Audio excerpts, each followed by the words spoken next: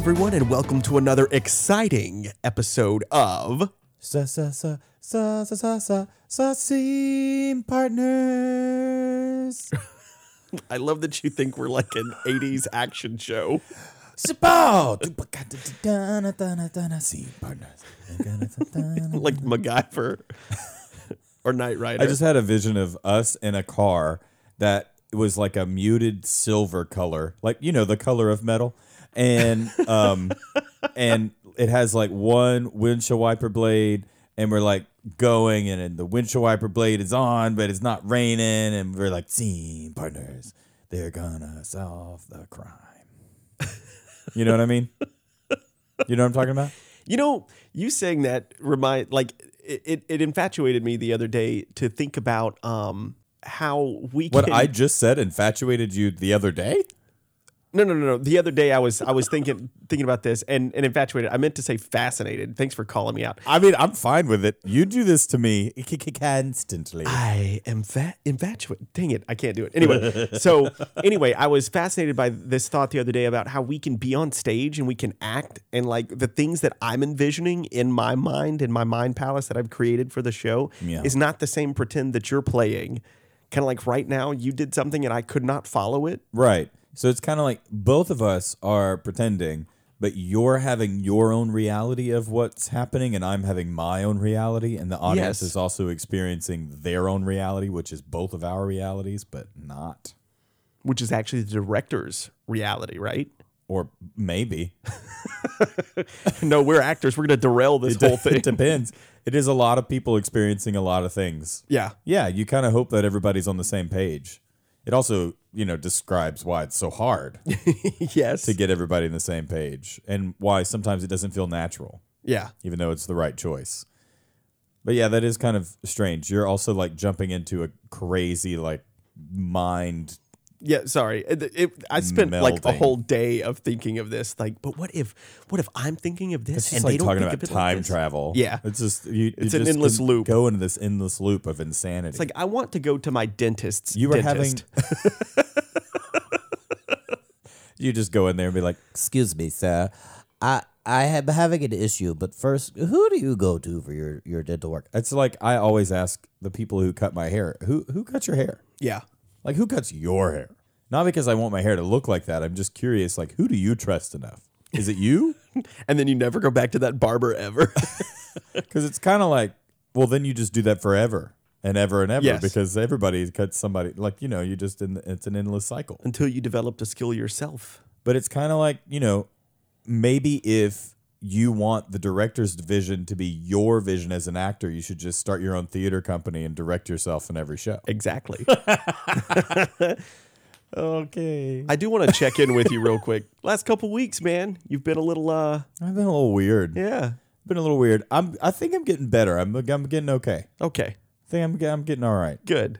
It wasn't like the most insane week, but yeah, I feel like I have been kind of off the rails a little bit more than usual. Mm-hmm. But I'm like slowly piecing back together the little bits of my life. Oh, good. Well, I don't know. It It makes probably- it sound like everything around you fell to pieces. That's really not the way that I meant it. Sometimes to say things. No, but I have been thinking a lot about the power of words. And I like, you know, just talking about therapy stuff. Mm-hmm. Like talking and being very self-deprecating, which I do a lot. Yeah. And I think that it's more or less a defense mechanism for me to be like, no, it's totally fine. Like you can, I mean, I know why I do it. Yeah. And it's mostly because it's me being able to make fun of myself before somebody else does. Like I get that I do these things.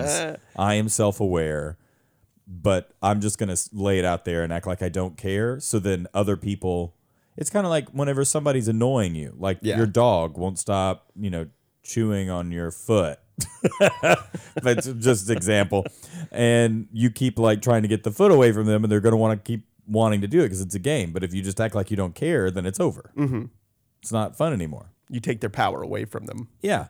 So I feel like that's probably where a lot of that comes from with me. So I've been trying really hard to be a little bit more positive in my approach and like thinking about things and the way that I talk about myself. Because I do think after so long, you do start to kind of believe the things that you're saying you in a way. created your own Stockholm syndrome. Basically. Exactly. Yeah. You're kind of like your own, what is destructive?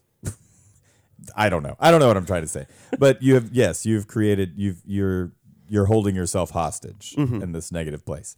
I think I was kind of doing that. Also, I think it's just because I'm a little worried about the fact that I want the theater to open so badly, but I'm also kind of terrified about it opening up and then realizing that, like, what if the theater opens and we go back in and I don't like it anymore, or I'm not good at it anymore, or like it isn't fulfilling? Like, like what if something has changed?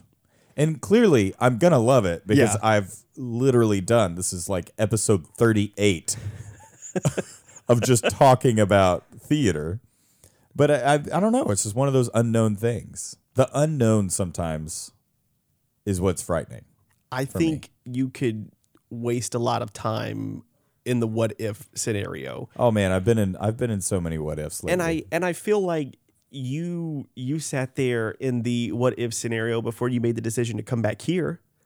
This is true. I did. And that was miserable. It was terrifying, I'm sure. It was scary. But I know that everything is going to be fine. I think it's just this in-between period. I know that there's an actual term for that whenever you're in between two things and you're just like in a holding. It's like I feel like we're in this holding pattern of in between, like we have the plan, but we're not close enough for it to for us to really work on it in a sense. So it's kind of like we're just waiting. So it's kind of like, oh, we're here, but no, we're still waiting. It's like you get moved to the second waiting room. You're like, oh, I thought that we were going in. Yeah. Like, no. They'll let you know when you're actually going to go in the room. Yeah, you're in the batter's box. Exactly. Like we are out of the dugout, but we're still not in play. We're on the field. We're just not taking a swing yet. There's two strikes. There's a batter at bat right now, and We're just waiting. Yeah. Yeah, that was really great. You were going to try to jump in I was going there. to try, and it was like, I don't watch enough baseball to really stick the landing on this. But I'm all over the place today. I am curious, like, how are you feeling about it? I am... Because I've basically just, purged my emotions like diarrhea all over the place. I have those same thoughts of, oh, what if I suck at it now? What if I'm not as good? Or what if I... Because, like all muscles, if you don't work them out, then they obviously don't get stronger. Yeah. And so there is that worry too, but I'm ready to dive back in. I'm ready to just, to know one way or the other. Like if it's bad, it's going to be bad. And then we'll work on it and we'll move forward. We'll move on. I think one thing that worries me is that I've never done, I have been in a place where I was performing and I had 4 jobs, but I've never been in a place where I was performing and also had like a full-time job that I also loved. Yeah. And now I'm in that position where I'm going to be performing and I also have this whole other thing. And so it kind of feels like my life will be divided. And am I going to stretch myself too thin? Because I just feel like eventually, like, the butter only spreads so far off on the toast, and then you just start scraping away the bread. And for the episode of metaphors, so I just... That one's from The Hobbit. Is it really? Yeah, it's like, I feel like butter spread over bread. I didn't know that. That's obviously somewhere was suppressed whenever I read that my freshman year of high school. Yeah. But yeah, I just know that if you do too many things, something is going to suffer. But when you love something so much, you don't want it to. I don't know. I think it is healthy to be worried about that, but I think you and I have a very similar way of thinking in that we can compartmentalize those things. Yeah. And finding the right balance of, I love this thing and I care about it enough to devote time and to foster to it. And I think when you love something and you enjoy doing it, you make the time for it and you make it happen.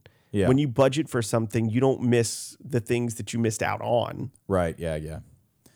Well, it does make me think, just in the way that I've been, and I feel like I've been doing a lot of self-reflection and trying to be better or whatever.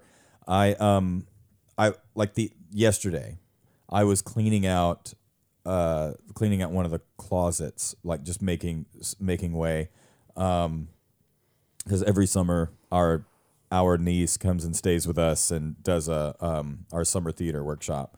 And so I was cleaning out the guest bedroom closet from just, stuff from forever ago. Like I had a bag that was full of W-2s and 1099s and all kinds of things from theaters in like 2013 and 2014 that I had never dealt with. I want to didn't hold do on to anything. these things. And they were just in this bag because clearly at that point in time, I was like, I don't know if you can get rid of this. Like, what do you do? I'm just going to put it in this bag.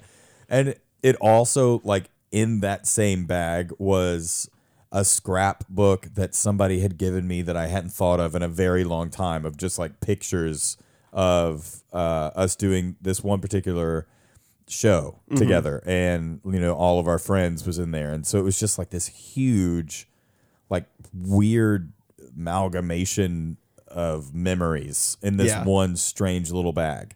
And as I was going through all of that stuff, it kind of like reminds you or reminded me of another, what feels like a completely different human being in a whole other life. I'm like, how did I am so different as a person now. I mean, I know that at the core, I'm probably still very much the same, but where I'm at mentally and in life is so different than where I was there. Yeah.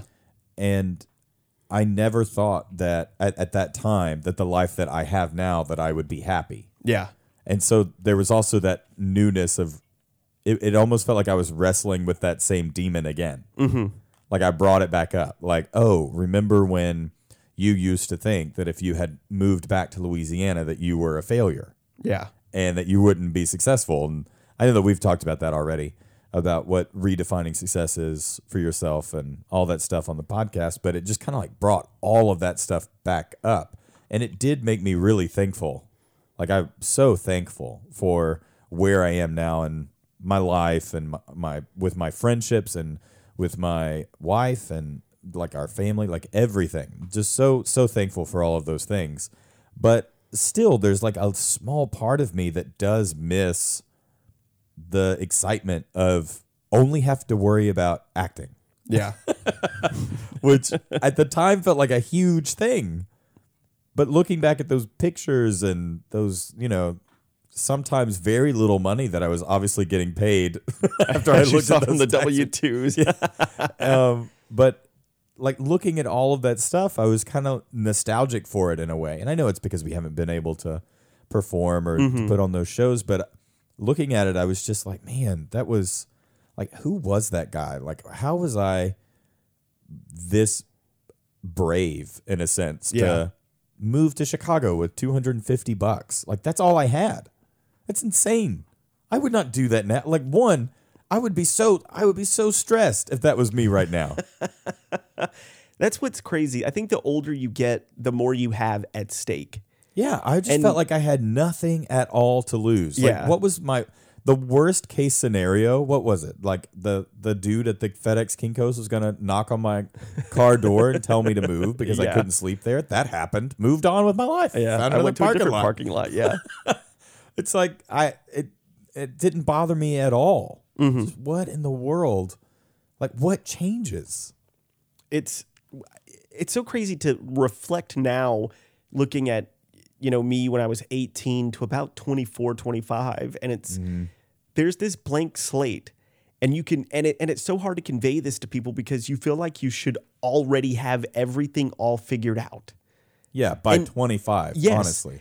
And you realize I'm this blank slate. I could do anything I wanted, and there are no risk, like Yeah, things no to matter lose. what I do right now, I could always turn around and start something new and not be behind. Yes, and now, for example, with you, you have this career, you have this theater company, you have All these stickers. these I got stickers. so many stickers. You have a wife, you have Ernie, you have a house, you have all these other things to maintain to where if all you had was $250, you would be terrified. Yeah, I would be so stressed. I mean, the thought of doing something like that and somehow convincing Lexi to go with me and just being like, it's going to be fine. Yeah. Like, oh my God, I'm not brave enough. I don't think I'm brave enough to do that again. I think that time of my life, I mean, and maybe that was kind of a part of it, is that it's kind of like I had to bury that Yeah. person in a sense. And then whenever I pulled all that stuff out, it like brought it all back up. And I was like, that's just not, and it's not that I'm sad. I'm not sad about it. Because yet again, I am thankful for this, but I am like, man, there's a part of me that's like, man, it's really cool that I got to do these things and I got to meet these people, and I was able to forge some really good, long-lasting relationships where I know that some of these people I haven't talked to in a couple of years, even, that if I called them on the phone right now, I could talk to them for hours. Yeah. And that's awesome to know that you've forged that sort of a bond. But I don't know. You do kind of have to resolve it and deal with that, like becoming okay with who you are and the things that have happened to you. Yeah. So did you end up throwing those things away? Yeah, every single thing. Really? I did. Well, the only thing I kept was that playbill that I just gave you for Spider-Man. Yes. That was the only thing from, well, that's not, I shouldn't say that. That's not totally true. There are some, and I could show you in a bit, but there were some pictures that I saved that I was like, oh, because it's just nice sometimes to have an actual photo. Yeah. And I don't really know if there are digital copies of some of these things because I'm kind of old. Yeah. So some of those things Back just when don't. everything was analog. Yeah, this is not a Facebook. These photos are not on Facebook. So and there were some of them like old theater posters, even from when I was in college, that I was like, whoa, what is this? And like a program from when I was in Pride and Prejudice. I was like, this is just, and then you read the section where you wrote your bio, and then you just are like, what in the world? There's that blank slate I was talking about. There it is. You're like, I can do this. Nothing I say lasts forever until you find it in a shoebox whenever you're 34 years old. Yeah, that was something. I was like, man, I really thanked some pretty terrible people that I didn't know were terrible people at the time. It's so interesting to me because, when I remodeled the house, I moved into my grandmother's old house, and it was like filled with her stuff, and I kept it there for so long. And then it just one day occurred to me that it is just stuff. Yeah. And I used to do the same thing where I would hold on to all of these things from my past.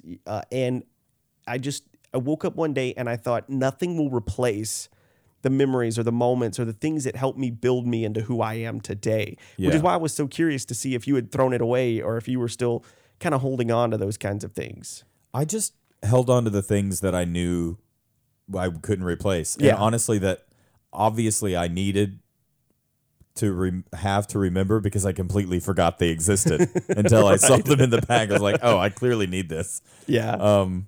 Like there was one of them like that I was pretty excited about, these two newspaper articles that I found. There were like two newspaper things in the bag, of like one from a newspaper that somebody had put out in Montana whenever I was touring, that had my picture on it and like had talked about my performance in the show. Mm-hmm. And it was one of those weird things that we had gone into the town, and I had gotten a newspaper for Lord knows why. I guess I thought that might make me cool to read the local newspaper and drink coffee and look at everybody else like I'm the guy that reads the newspapers places.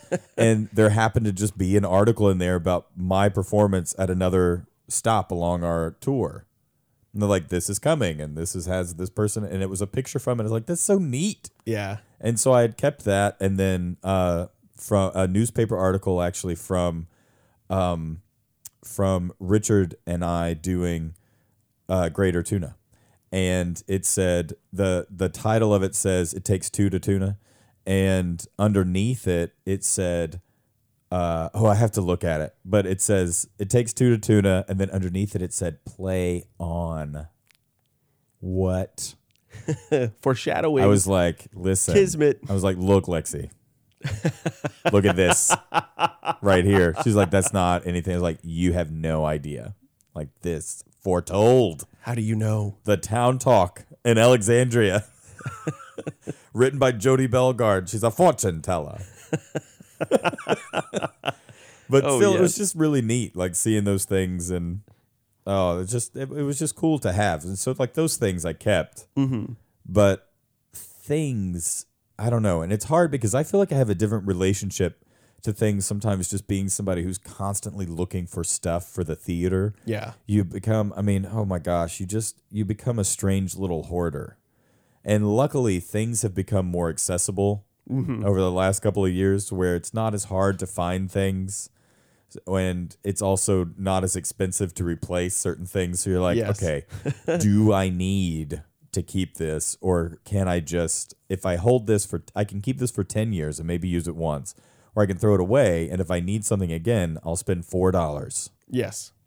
The $4 is worth it. So Worth the space. I will throw this away.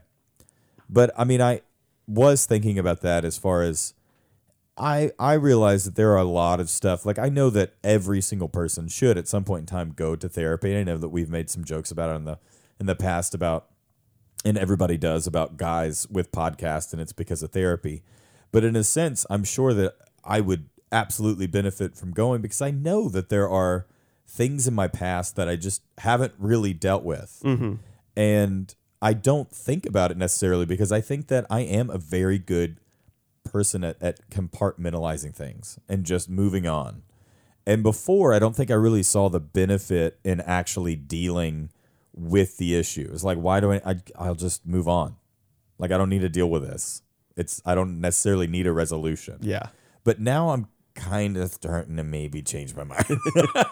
You're like a bottle that you keep shaking, and it just builds up the pressure until it bursts. It's just, I think that, and one, I just don't know if you can, and that's one reason why I wrote this down earlier about, can you be a good performer and have access to these emotions if you don't resolve your own issues? Mm-hmm. Like, how can you be vulnerable in that way if in front of an audience where you're being true and showing genuine emotion or whatever, or portraying genuine emotion, if you're not able to be true to yourself and actually deal with your own stuff? So I don't know. I think before I thought if you're the type of person that has all of these things that are going on, then you're a true artist. Like, you have to be damaged. Do you know what I mean? Okay, Daniel Day-Lewis. Do you know what I mean? Yeah. I mean, I genuinely felt like, in order to be a good performer, these things that have happened that are terrible in my life, that's just like bonus points. Mm-hmm. Because it just makes me like, oh, then I truly am genuinely feeling these things, and maybe I can be a crappy person, but it's okay because I'm an artist, and then it gives me fuel in the future. Like, what a terrible, oh my gosh. Yes. I heard someone very early on when I had started acting say these exact words, that he wanted to be on stage and have this persona of this character the whole time, and have someone like fall in love with him, and that, when the show was over, click it all off. And then, oh, no, that's not who I am. And then I thought, well, that's emotional manipulation. Yeah. And that's not okay. It's not. And you saying that just seems so similar to, well, I have to live out this thing that's going on with me right here. And I'm just frustrated when I hear stuff like that because of that moment. It doesn't make any sense. Mm-hmm. Why are we that way? Like, why do we give ourselves permission sometimes to be just absolute trash people? I mean, it's just, it's kind of like I have had bad things happen to me, and it gives me ammunition for whenever I'm performing. And it also, like, it's totally cool that I'm crappy to this person during this time, because, like, I'm playing a role. No, never. And I think so many times, like, I know that one of my main issues when working on a project, and I've talked about this, is that I get tunnel vision and it's just like all I can focus on. But I know that in a sense that's probably just like a habitual thing where in the past I would do that so I wouldn't necessarily have to deal with my own stuff. To the show ends, and then you realize And the show snowball. ends, yeah, and then it's just like awful. Now, I will say there is a caveat to what you're talking about. I think that you can have an emotional experience to pull from to get you to a place. But being a trash human to someone while you're doing a show is totally different. Yes, Like, well, of my course. character hates you, so I'm just going to be this douche canoe to you the entire time. And then afterwards be like, I'm so sorry. I didn't even realize I was doing that because, it's like the character. I guess it just bled over I to guess my it real just life. like informed my real It's like, life. no, and you I didn't have to realize be you have to be a kind human being to your co-stars. But if you're going through this emotional moment on stage and you need to pull from something, totally different, in my opinion. Yeah, no, I agree with that. I just think that as a young performer, I wish that somebody would have sat me down and kind of slapped me around a little bit and just been like, get over yourself. Right? Yeah. Because nothing, like, in no world is anyone good enough to be crappy Yeah. to somebody else or to, make anyone feel less than. Like I know that I try really, really hard to be a nice human being and treat everybody with respect.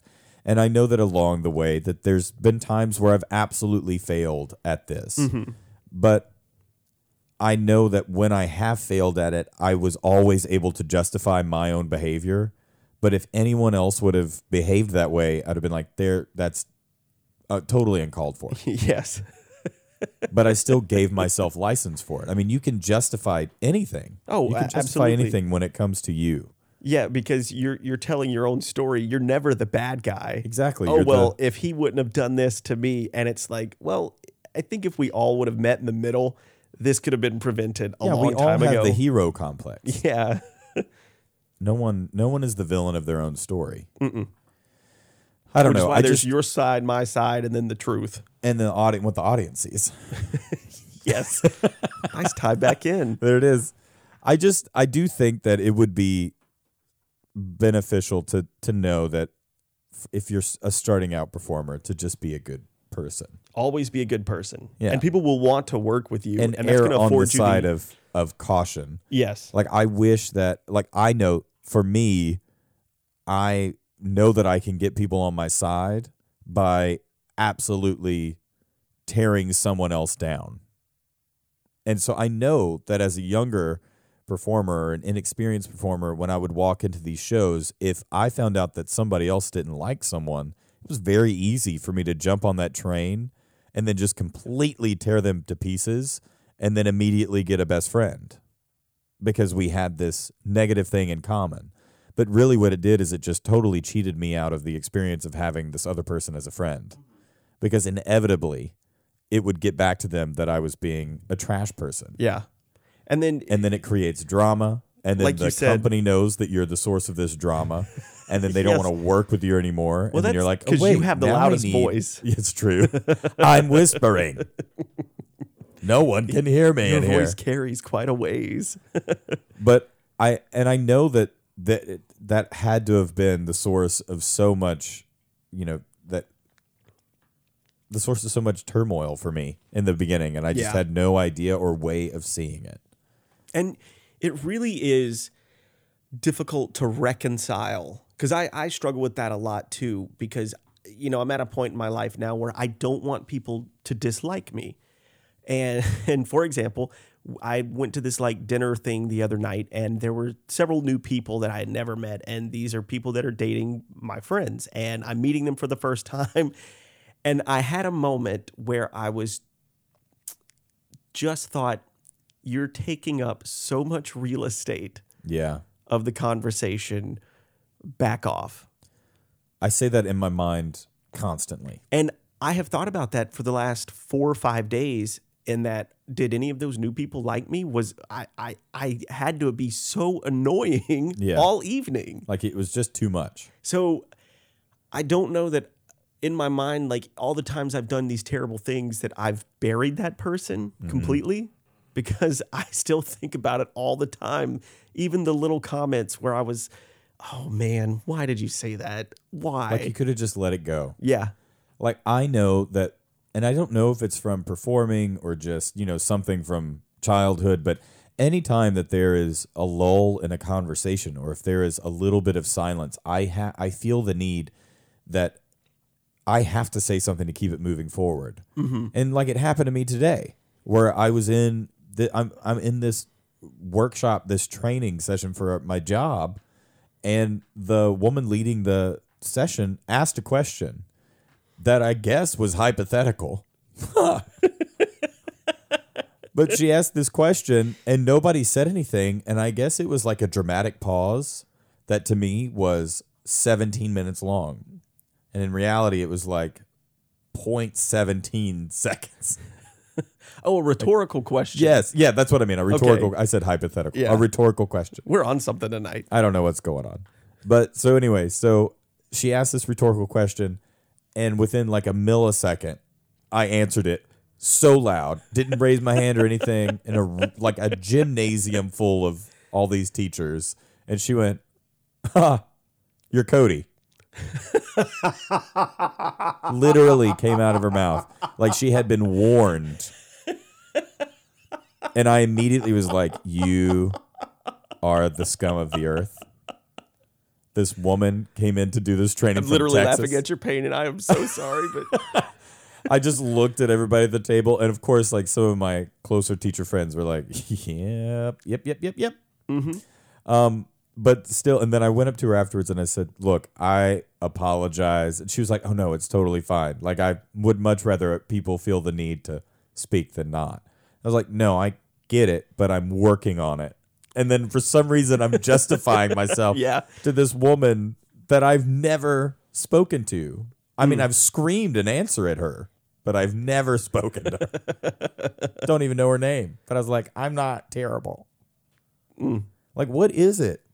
I'm blaming theater. I'm blaming it. I'm blaming theater. I blame my need to be the center of attention. That's what I'm saying. We're saying the same thing. Yes. The exact same thing. But I do think that it is important. There is when I was in Chicago, there was a therapist that was just for actors. Yeah.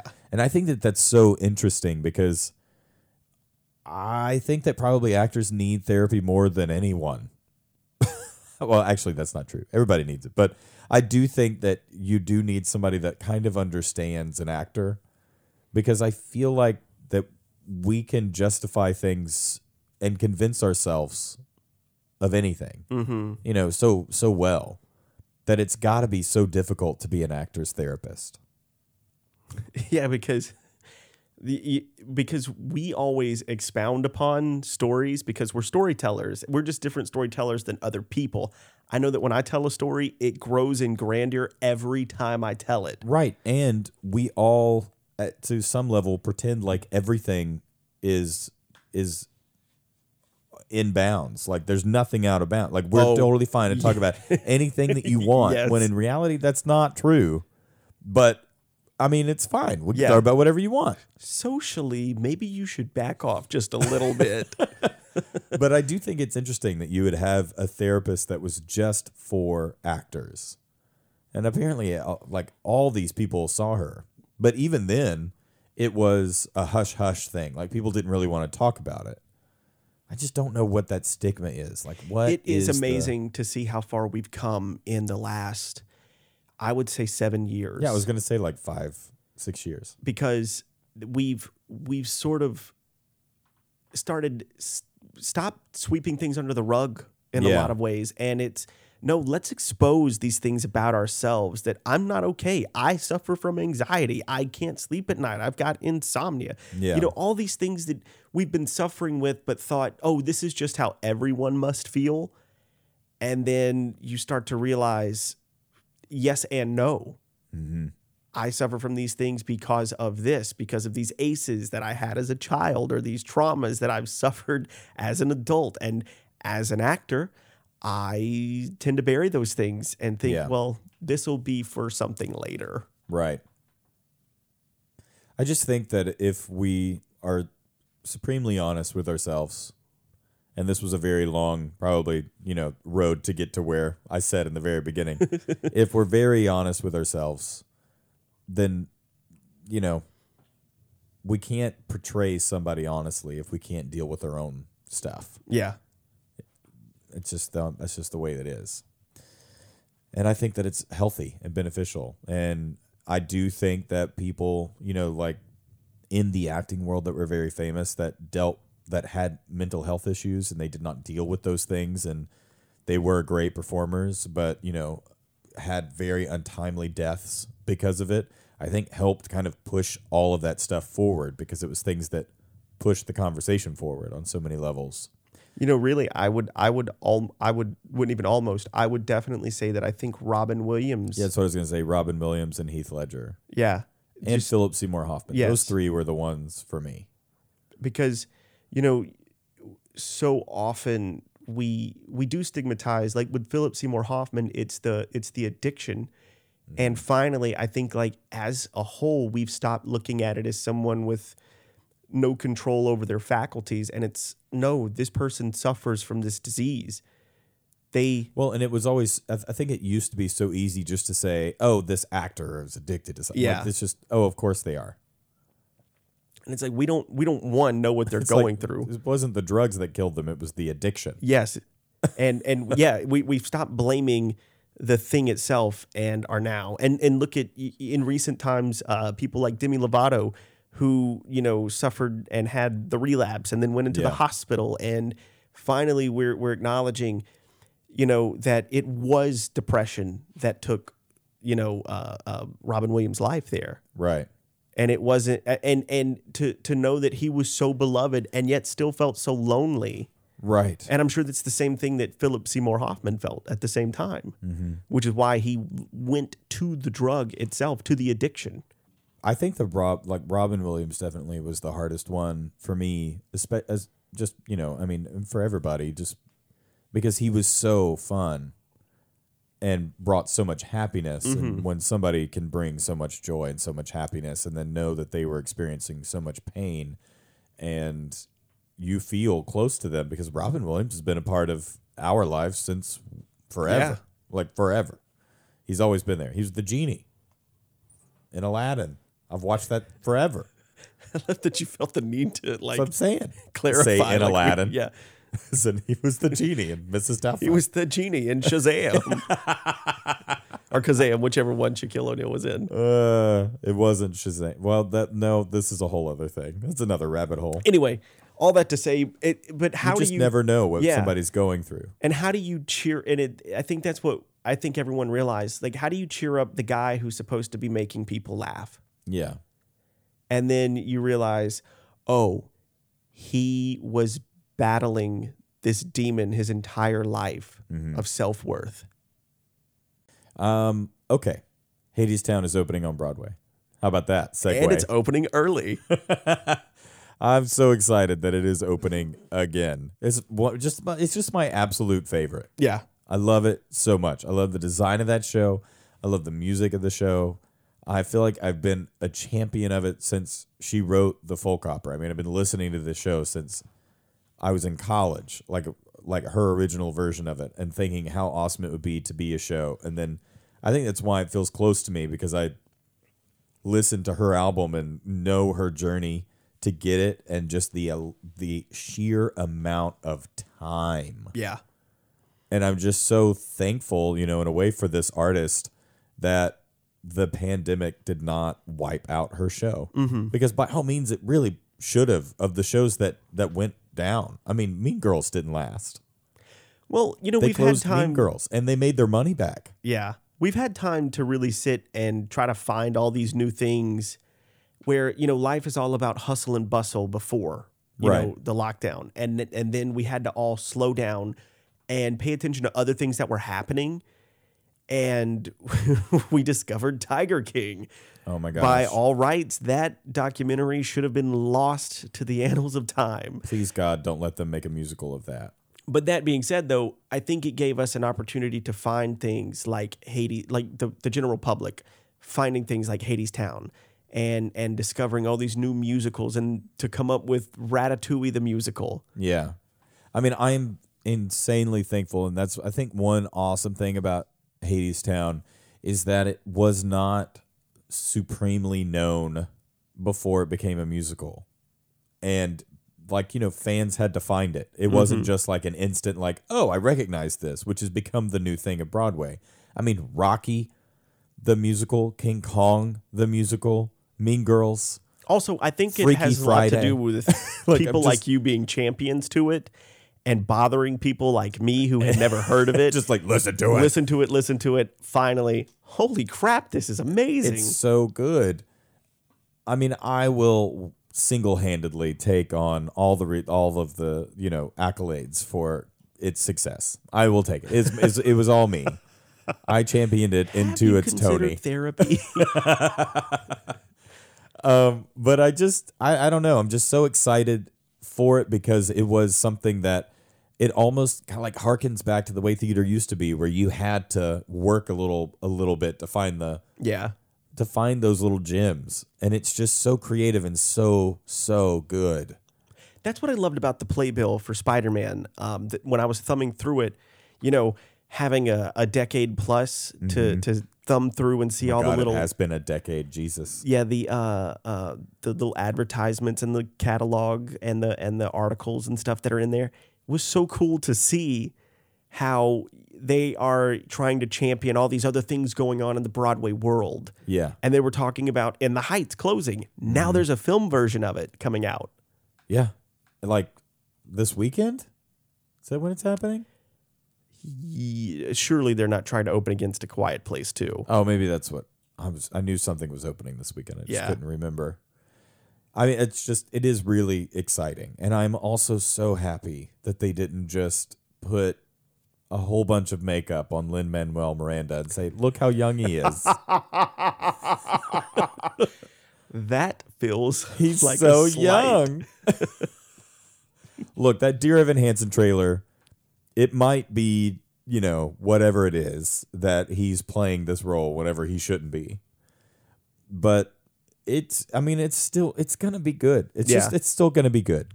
I think And Ben Platt still looks young. I he's think the still legit- overuse of the makeup is what makes it look. They should have just Uncanny let Valley. it be what it is. They Yeah. should have just trying to pretend like he's young. It's just not. He's not. Mm-hmm.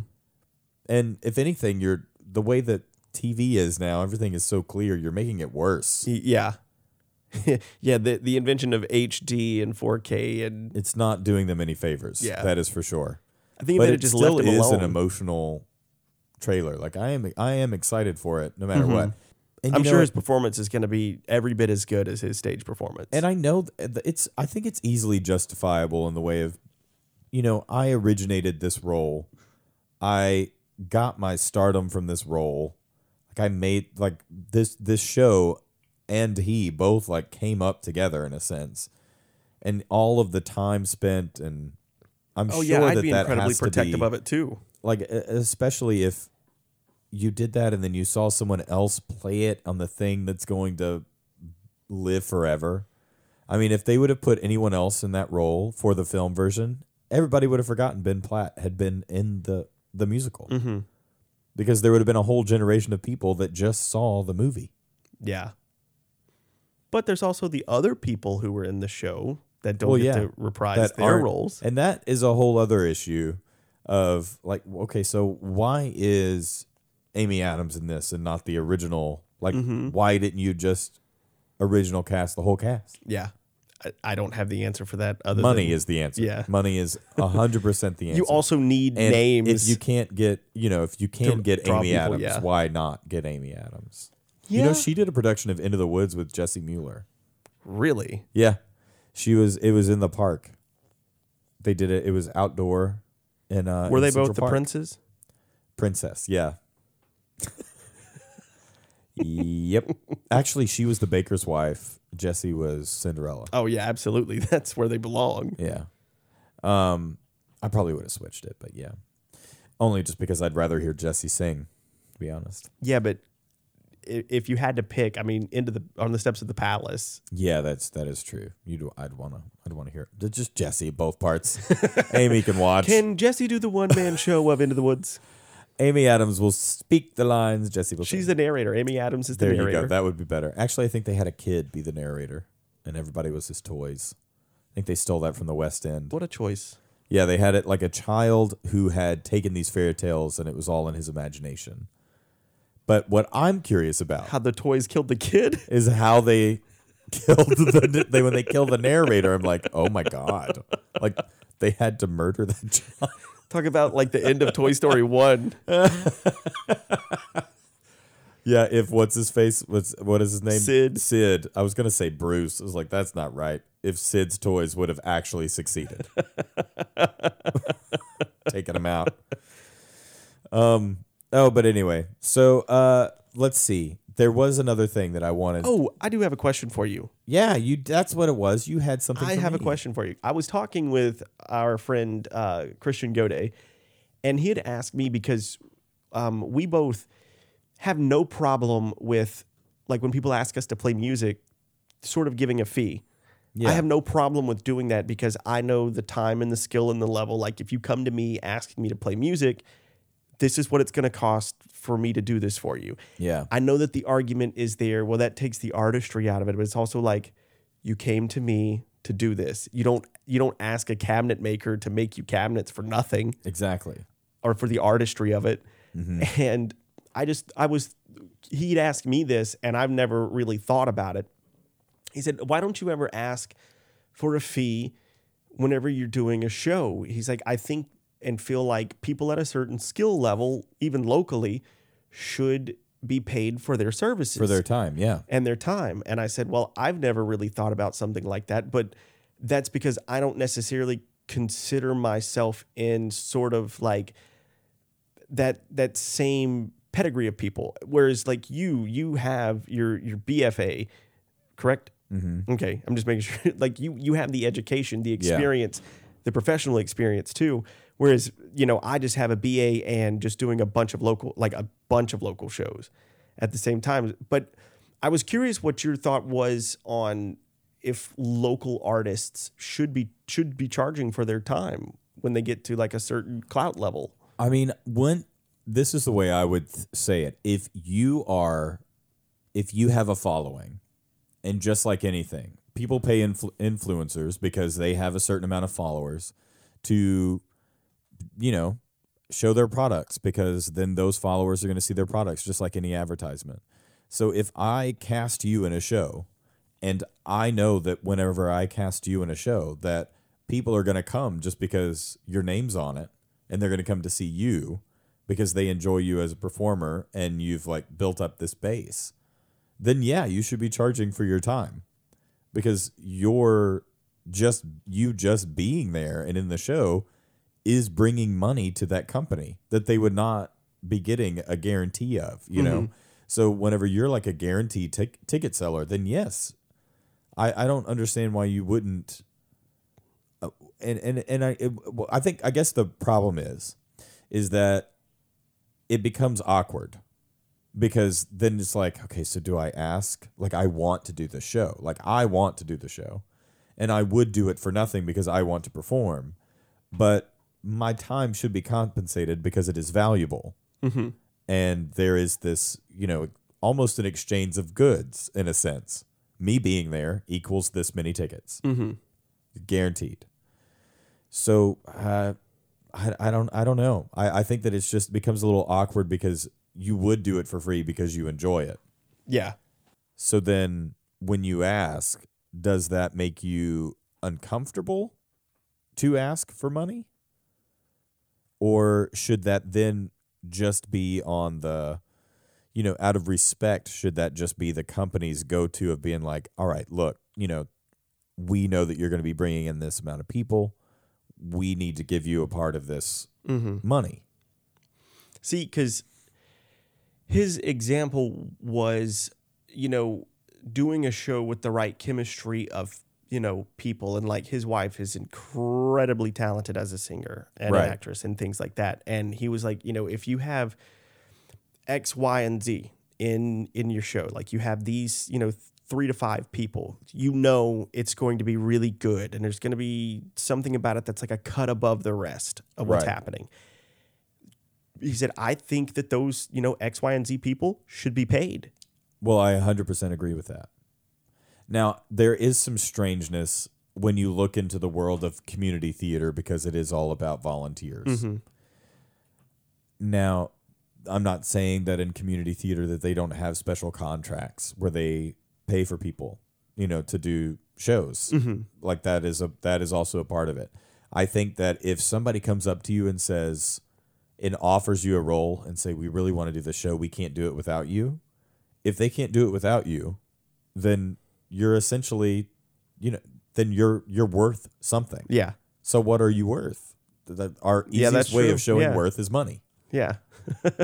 So that's what even it's also just, I like to look at it like if it were possible, I would love to pay everybody that does our shows. I would love to do that, but to be able to show them that their time is worth something. Now, we have yet to make a profit on our shows because it's just that's not where we are. Yeah. So, I mean, and any profit that we have made, I'm not saying that we haven't made profit. There has been some profit, but it's definitely, we don't have it anymore. Right. But we're also a newer company in that Yeah. world because we started off and then it was like we immediately had to stop. And so we lost some of that momentum.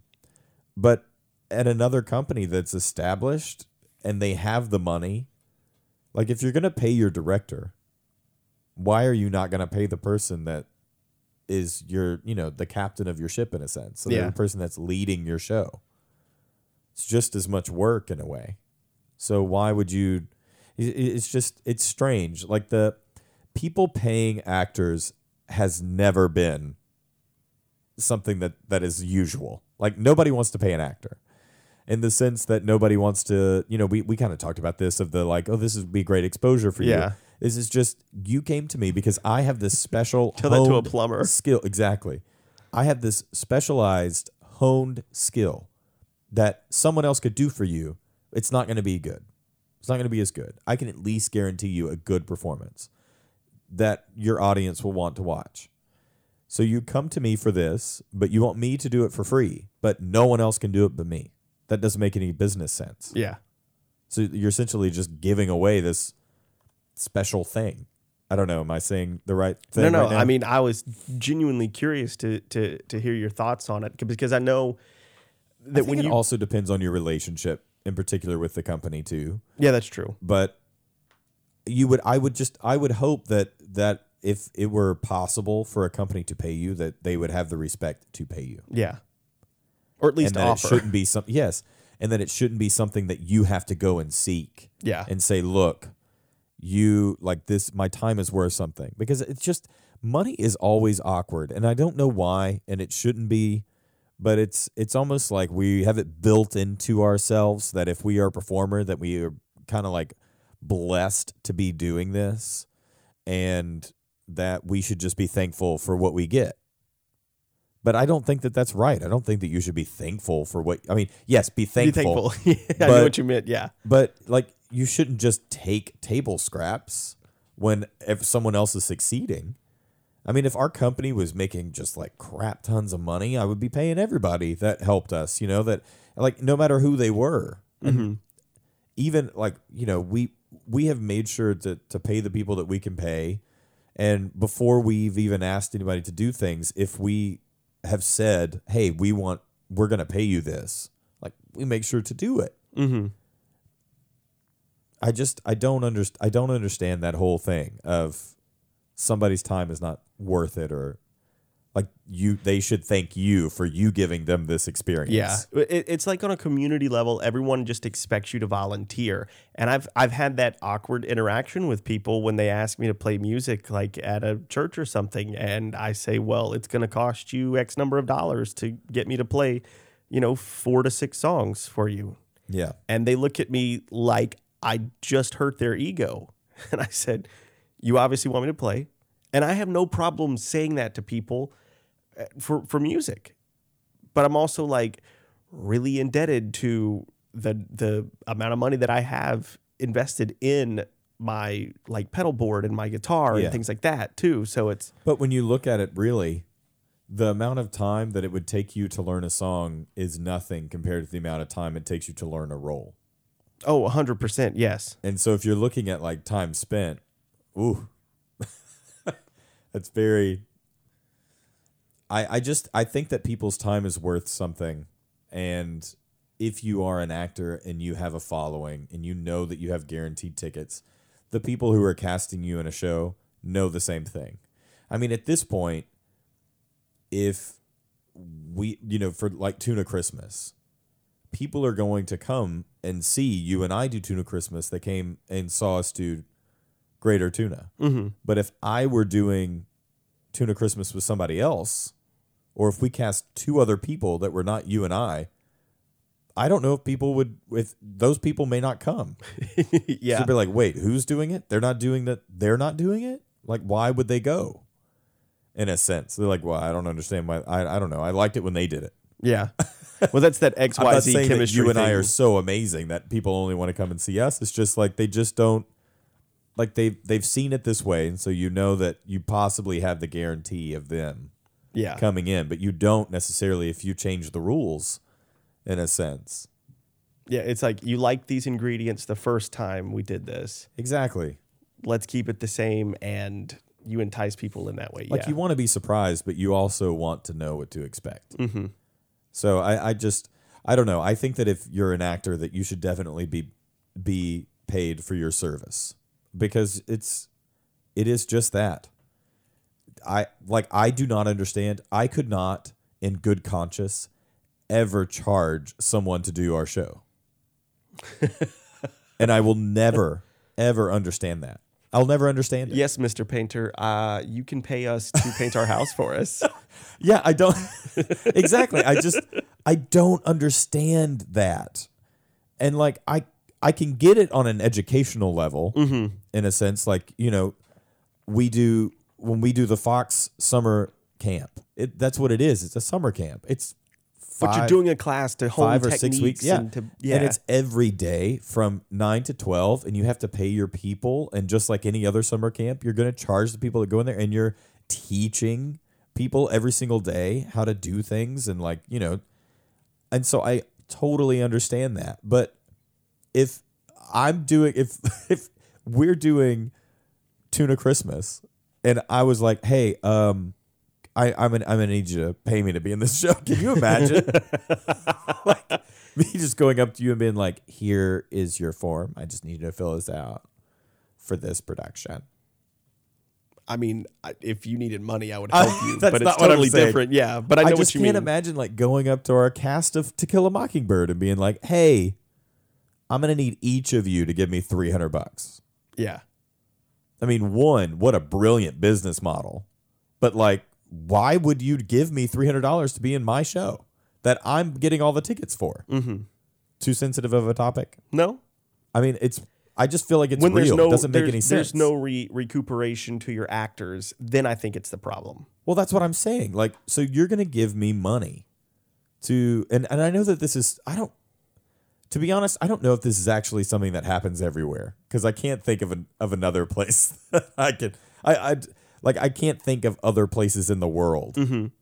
I just don't understand how you could go up to somebody and be like, here you go, you're going to pay to be in this show. And then, but you're welcome for being in the show.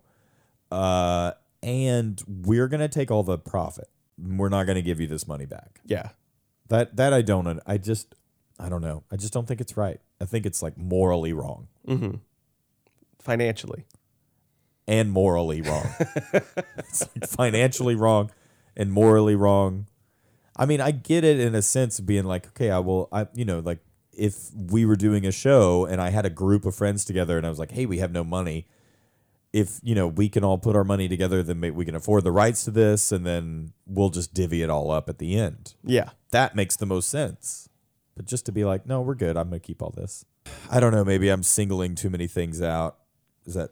You got some feelings today. No, it's just like yeah, it is a lot of feelings. But I just don't think that is right, and that has been bothering me for a very long time. Yeah. Well, That's before it. we go, do you want to talk about Redbubble and the things that you've done for t-shirts? Oh my gosh! Speaking of paying your artist, I have got something for you. So there's this really great website called Redbubble. And Redbubble allows artists to create basically their own merchandise or content. So even if you don't go to our store, you should go to it and support other artists and graphic designers. And it's a really great way to get some kind of like neat Yeah, I niche. went thumbing through there, and they have some really cool stuff It's on there. really cool. I mean, and it's kind of like an Etsy, but not, I don't know. If you ever wanted a shower curtain with my company's logo on it, you could get it with redbubble.com. I'm just imagining a shower curtain with the Scene Partners logo so- mounted your faces. Well, I mean, it's there. It's on redbubble.com. yeah. But you can go and you can buy some Play On Theater Company merch. I'm working on our Scene Partners merch for it yet, so that may not be up there. But our Play On stuff is there, and then actually we're starting I'm starting to design some stuff for To Kill a Mockingbird and some season shirts that I kind of like. I'm really probably having a little too much fun. But you can log on there and you can get a t-shirt for the company. And honestly, we don't really see much of that profit because I wanted to keep the cost of it low just because I want people to be able to have access to it. But it is such a great way for small businesses to be able to have merchandise without necessarily having to pay for the upfront cost of. I mean, it's just kind of wild whenever you are a smaller business with maybe not like a giant bag of money in your basement that you can just pull from. So, but it like it allows you to make a product and then you don't have that upfront cost, which is nice. But actually, we just got some Play On Theater t-shirts in, and I love the t-shirt. Yeah, they look I really awesome. do.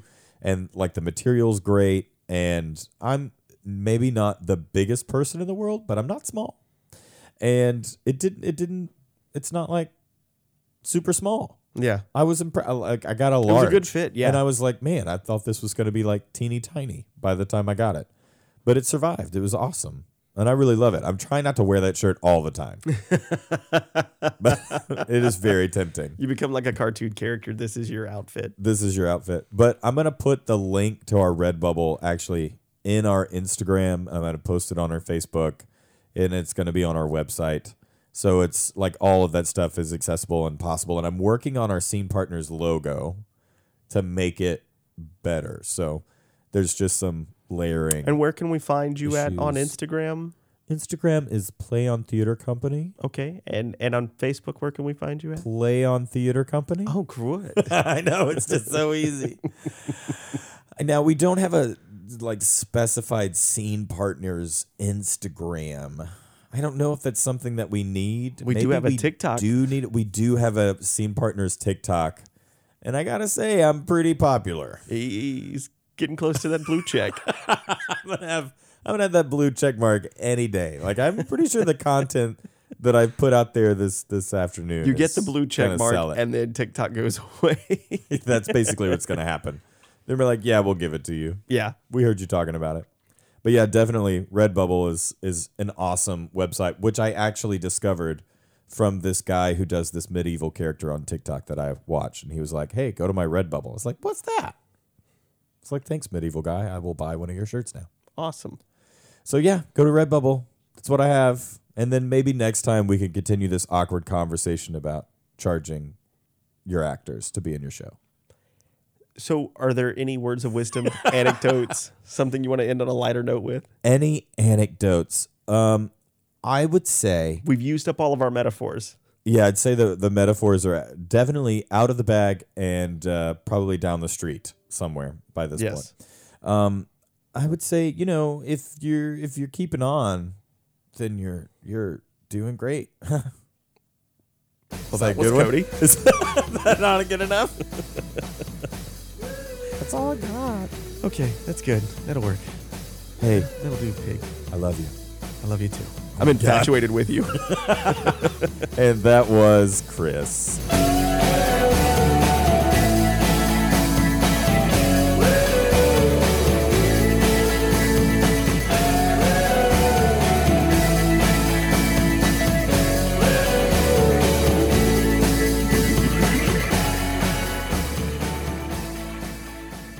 Sipao! See, partners.